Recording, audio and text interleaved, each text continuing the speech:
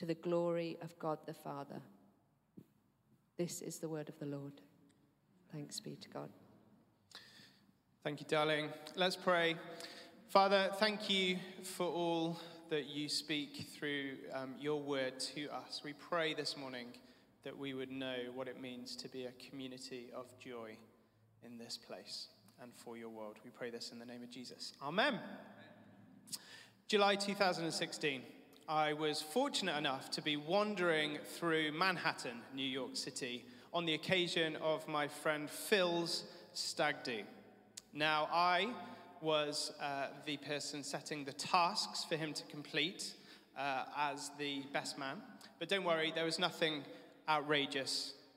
too outrageous going on. We'd given him a few tasks to complete as we went around Central Park and through Times Square. And if you've ever been through Times Square, there are some quite surreal goings-on happening there. So everything we were doing was very low-key by comparison. Now, towards the end of the night, we were fancying some New York burgers, and we were heading towards a restaurant.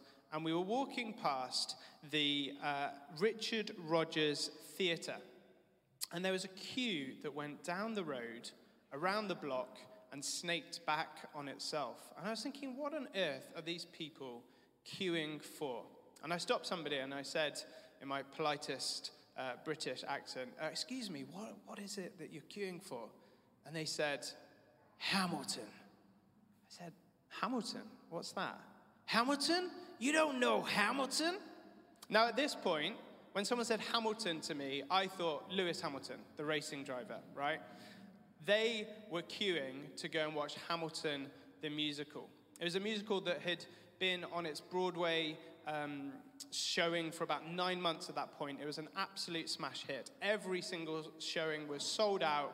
You could not get tickets for love nor money. Now, these people were trying to get the very last few buy-on-the-door tickets for Hamilton.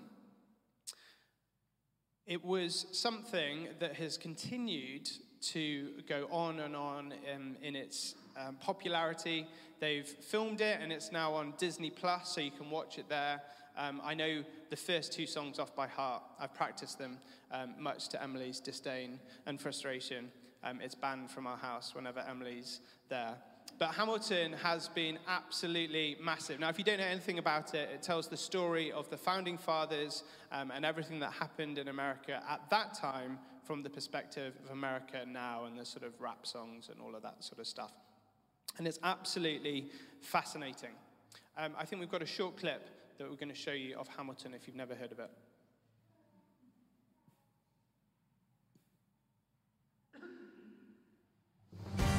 Patiently waiting, I'm passionately smashing every expectation, every action's an act of creation. I'm laughing in the face of casualties of sorrow. For the first time I'm thinking past tomorrow. And I am not throwing away my shot. I am not throwing away my shot. And it will just like my country, I'm young, scrappy and hungry, and I'm not throwing away my shot. We gonna rise up, time to take a shot. We gonna rise up, time to take a shot. We gonna rise up, it's time to take a shot.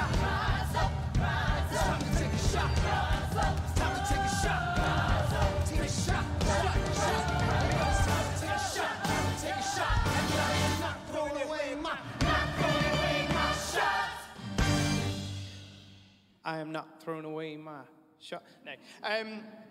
You might have been able to see it from that short clip, but the thing that is incredible about Hamilton is it has this absolutely beautiful choreography. The way that people move in and out of each other's stories. There's this revolving floor where they have the songs and people come to the front and then they go out to the back, and it's this beautifully put together story. There's one person who's at the very center of the story, Alexander Hamilton, one of these founding fathers. But it tells the story of so many different people, including George Washington, Aaron Burr, Thomas Jefferson, James Madison, and humorously, King George III. Now, you might be wondering, what on earth have I just spent the last 3 minutes talking about Hamilton for on my final preach? Have I gone slightly rogue? Rich is looking at me going, no, this is normal for James. It's all okay. There is a point, I promise. But in our passage today from Philippians 2, we're carrying on this exhortation for the people in Philippi at that time to discover joy, not because of their circumstances, not because of a happiness that has come about because of these perfect situations that have come together and converged, but because of discovering joy in the person of Jesus, a joy which is found beyond themselves, a joy which Paul says is to be discovered and shared together in the company of the church, the community of the Holy Spirit, as the missiologist Leslie Newbigin describes it. In other words, this is a joy which is not to be kept to ourselves. Yes, we have someone who is at the center of our story, not a musical, but a story, and that person is Jesus, who takes center stage. But it's not about us stepping in to be with our buddy Jesus, whilst everyone else waits around the edges. The calling of the church is to be a community who draw everybody into the middle of that story. A beautiful interweaving web of narratives and ways that God has showed up in people's lives so that we can show his testimony and his faithfulness to one another and reflect it to one another. And that's why Jesus says in Matthew 18, where 2 or 3 or 100 are gathered in my name, there I am in the midst of them, in the very center. Paul's request of the Philippian church in verse 2 at first glance appears quite self-serving. He says, I want you guys to make my joy complete. But it isn't about self-service. He goes on, he says, be like-minded, have the same love, be one in the Spirit. For Paul, joy is not just experienced, but made complete by the church living out its true identity as not just a group of individuals, but as a people centered around Jesus in unity, synchronized to act with and for one another, preferring one another in love. Like that revolving stage floor in Hamilton, different voices come to the fore. We spotlight different ministry parts of our church. We say, this is what we're about. We want to be involved in all of the different spheres of society because we believe that as the church, we're called to play our part in the mission and ministry of God in Worcester and further afield. And we have this beautiful, great cacophony of voice and color and vibrancy that is the church. But unlike the musical Hamilton, the church is not aiming for a perfectly polished performance that's going to wow the crowds and bring people to a standing ovation. The church is marked by a messy authenticity. You don't have to be around a church, any church, for any period of time to see that actually it has some weaknesses and it has some blind spots. That is just what it means to be a human community. The church is a beautiful but very fragile thing. And the church is not exempt from problems. But what I've seen over and over again in 10.5 years of being here at All Saints is that this is a community who are willing to do some of those things I spoke about last week, to ask forgiveness when it is required and to extend it freely and graciously, to pray for God's kingdom to come here in Worcester and in our surrounding areas as it is in heaven, to not give up doing that, to want to see it again and again, to teach God's word, and so that we can then act out upon it, that it isn't just this head knowledge, but it's something that we then live out in our day to day. And to believe that God will come and minister to us by his Holy Spirit when we ask him. This church is an authentic community of Christians who want to press in to God's mission so that not that we are glorified, not that we make a name for ourselves, but so that he is glorified. We were talking about these verses in Philippians 2 as part of the Prisca Preaching Hub.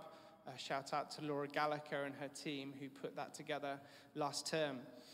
And we were reading from verse 6. It says, though he, Jesus, was in the form of God, he did not consider equality with God something to be used to his own advantage, something to be grasped and held onto. Jesus did not parade himself as the God-man, superstar, center of attention. In fact, he quite often, if you read the gospel, shrank back into the background, withdrawing, spending time away from the crowds who wanted to put him on a pedestal. To set that example that Paul asks of the church here in verse 3, doing nothing from selfish ambition or vain conceit. We don't want to be a people who assume center stage, but we want to be a people who give away, who draw others into the center and say, there is something to be discovered in your story, though it might be broken and fragile, that God can use to heal and redeem and restore. To walk alongside those who are in need, to prefer the other. Well, how did he do this? Jesus, verse 7, Paul tells us that he did this by entering into fragile human form, being born in human likeness, making himself nothing, emptying himself of his rightful place at the right hand of God to enter into a messy and hurting world. And the trajectory that he took to get here, well, he could have just appeared out of nowhere, couldn't he? Just like, do you remember Mr. Ben and the shopkeeper? Ding! He just appears out of nowhere. But Jesus did it through the trajectory of childbirth. It doesn't get much more authentically messy than that, does it? And trust me, I've seen it 3 times. My point is, Jesus could have just appeared. He could have just come down and said, I'm here, I'm God in human flesh. But he risked being born as a baby. He risked being someone who could taste and smell and get sick and stumble and all the other things that growing toddlers do. To be a child who risked not being popular with friends. To be someone who had to learn at school to learn Hebrew. To had to learn how to follow his father's footsteps on earth and learn a carpentry trade. To know what it's like to get a splinter in your finger, I would imagine. And all through this time, he did it by listening intently to his Father. John 5, it says, the Son can only do what he sees the Father doing, a constant dependency on his Father. And it's from that place of submission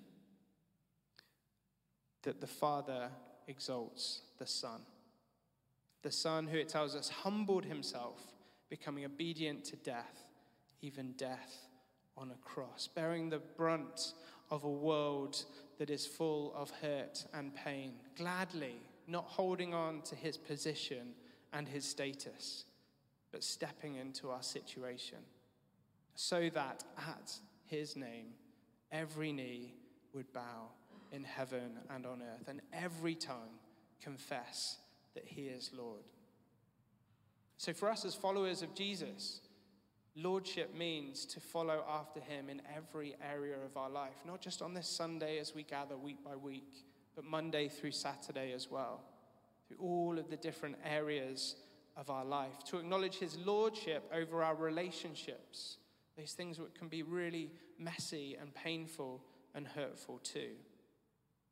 Our relationships matter so much. We've looked at this in the last couple of months. This vertical axis, us and God, it impacts upon the way that we are with one another at the same time. If you want a refresher on what it means to follow after the way of Jesus, then come along to our evening gatherings. Look up at our the audio and the teaching series online. It's a good refresher for us as we think, what does it mean to follow this cross-shaped life? So Paul's request of the church to experience joy in community, to be like-minded, to have the same love, to be one in the Spirit. It sounds good on paper, doesn't it? But is it even possible? Or is this just some fanciful theological utopia, pie in the sky thinking that will never actually come to pass. Turn to somebody who sat next to you for a minute and say to them, you matter to this church more than you could ever know. You matter to this church more than you could ever know. Okay? And now I want you to turn to the person on the other side of you who you didn't pick first and explain to them why you didn't say it first to them. Okay?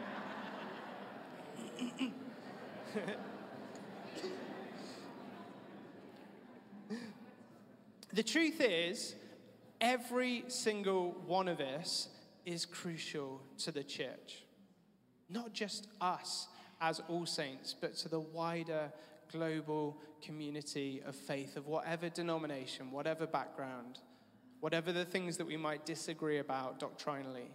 Each of us represents something of God. We are image bearers of the God who created us and calls us to follow him and to go out in mission to draw more people into that ever-widening circle of love and wholeness. You represent something of God to our community that nobody else can. Like the individual tiles of a mosaic that make up a bigger picture, that is what we are. We might have rough edges, but when we're put together, we make something beautiful. So when we think about being of the same mind, having the same love, being one in the Spirit, it's not a call to just be a uniform, homogeneous blob of people, to be a robotic, programmed people, but to know our own identity with all of our little quirks and our foibles, to celebrate our difference, and to say Jesus is the one who is at the center of it all, so that we can have this common sharing in the Spirit. And it is the Spirit, God's Holy Spirit, who is alive and active and works in and through us when we call upon him, who makes that possible, so that we can draw close to God, but also to one another as well.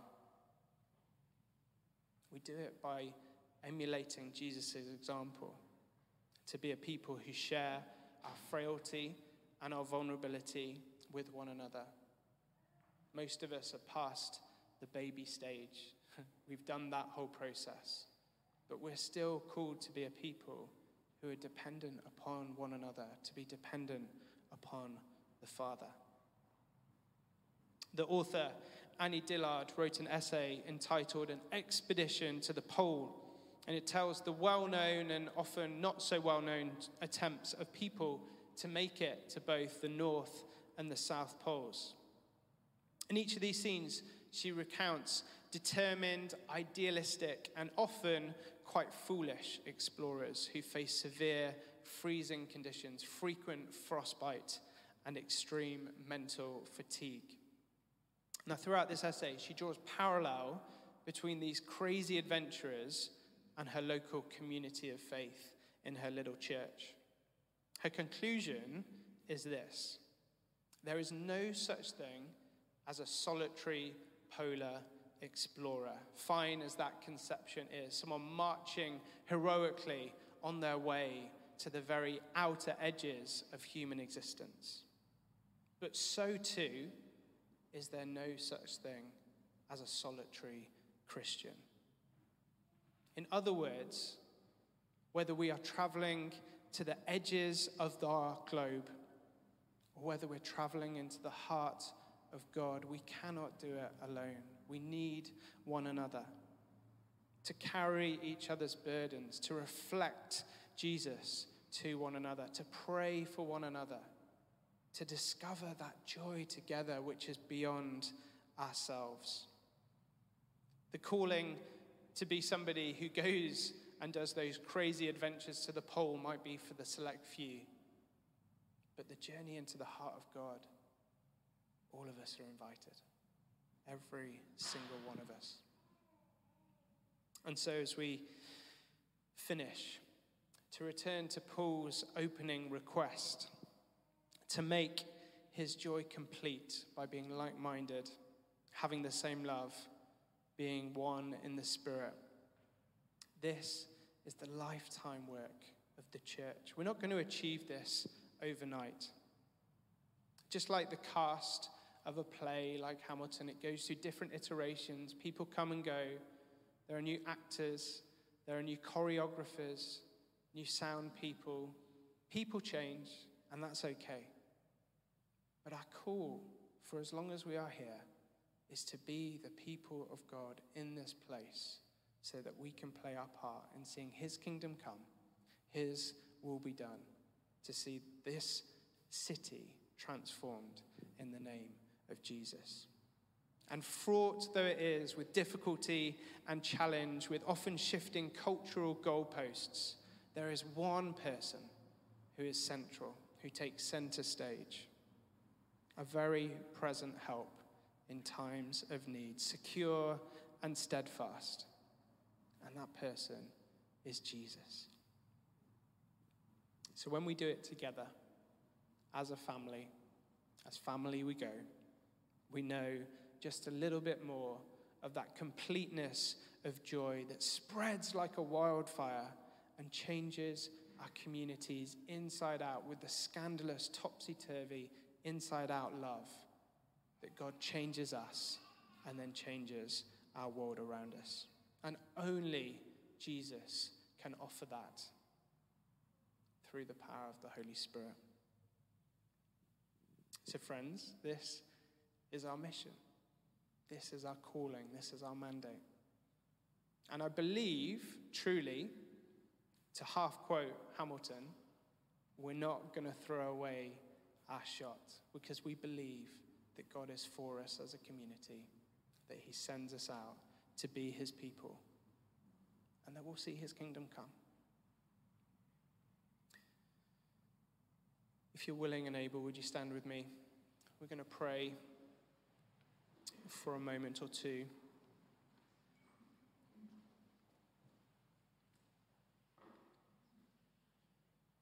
Just look around for a second. Look at this ragtag bunch of strangers and misfits. Because that is who we are, if we're honest. We're a group of individuals who have known our fragility and our brokenness, but God has given us our identity as children of God. He has called us together from different parts of Worcestershire and much further afield, I am sure. And that we do this just as many other churches do this, all the way around our country and our world, to know that we are part of something that is so much bigger. There is a joy to be discovered which is so far beyond ourselves. And I think what we need this morning is just another glimpse of that joy. So we're going to pray. Come, Holy Spirit. Come among us. Come and reveal to us another snapshot of what joy looks like in community.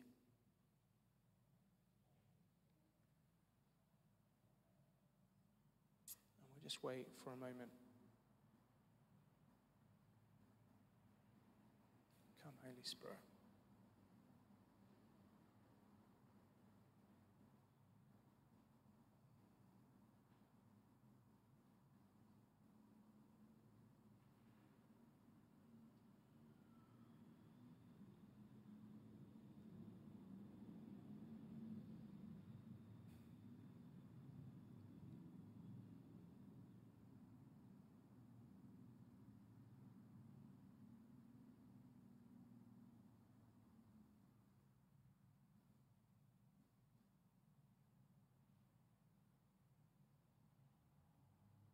The scriptures say the joy of the Lord is our strength.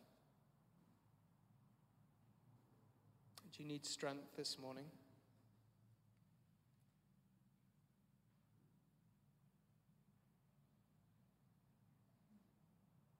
Do you feel weak?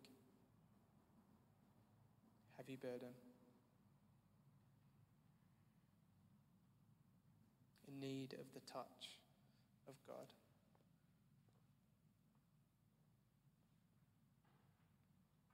Maybe just tell God, lay those things upon him. His shoulders are broad to carry them.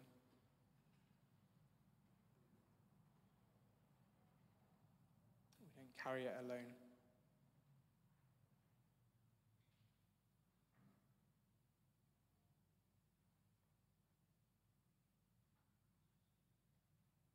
Come, Holy Spirit.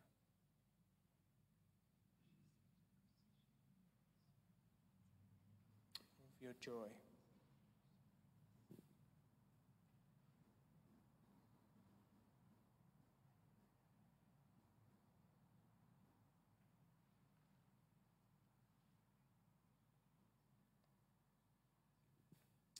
Part of this discovering of joy in community is when we're honest and open with one another.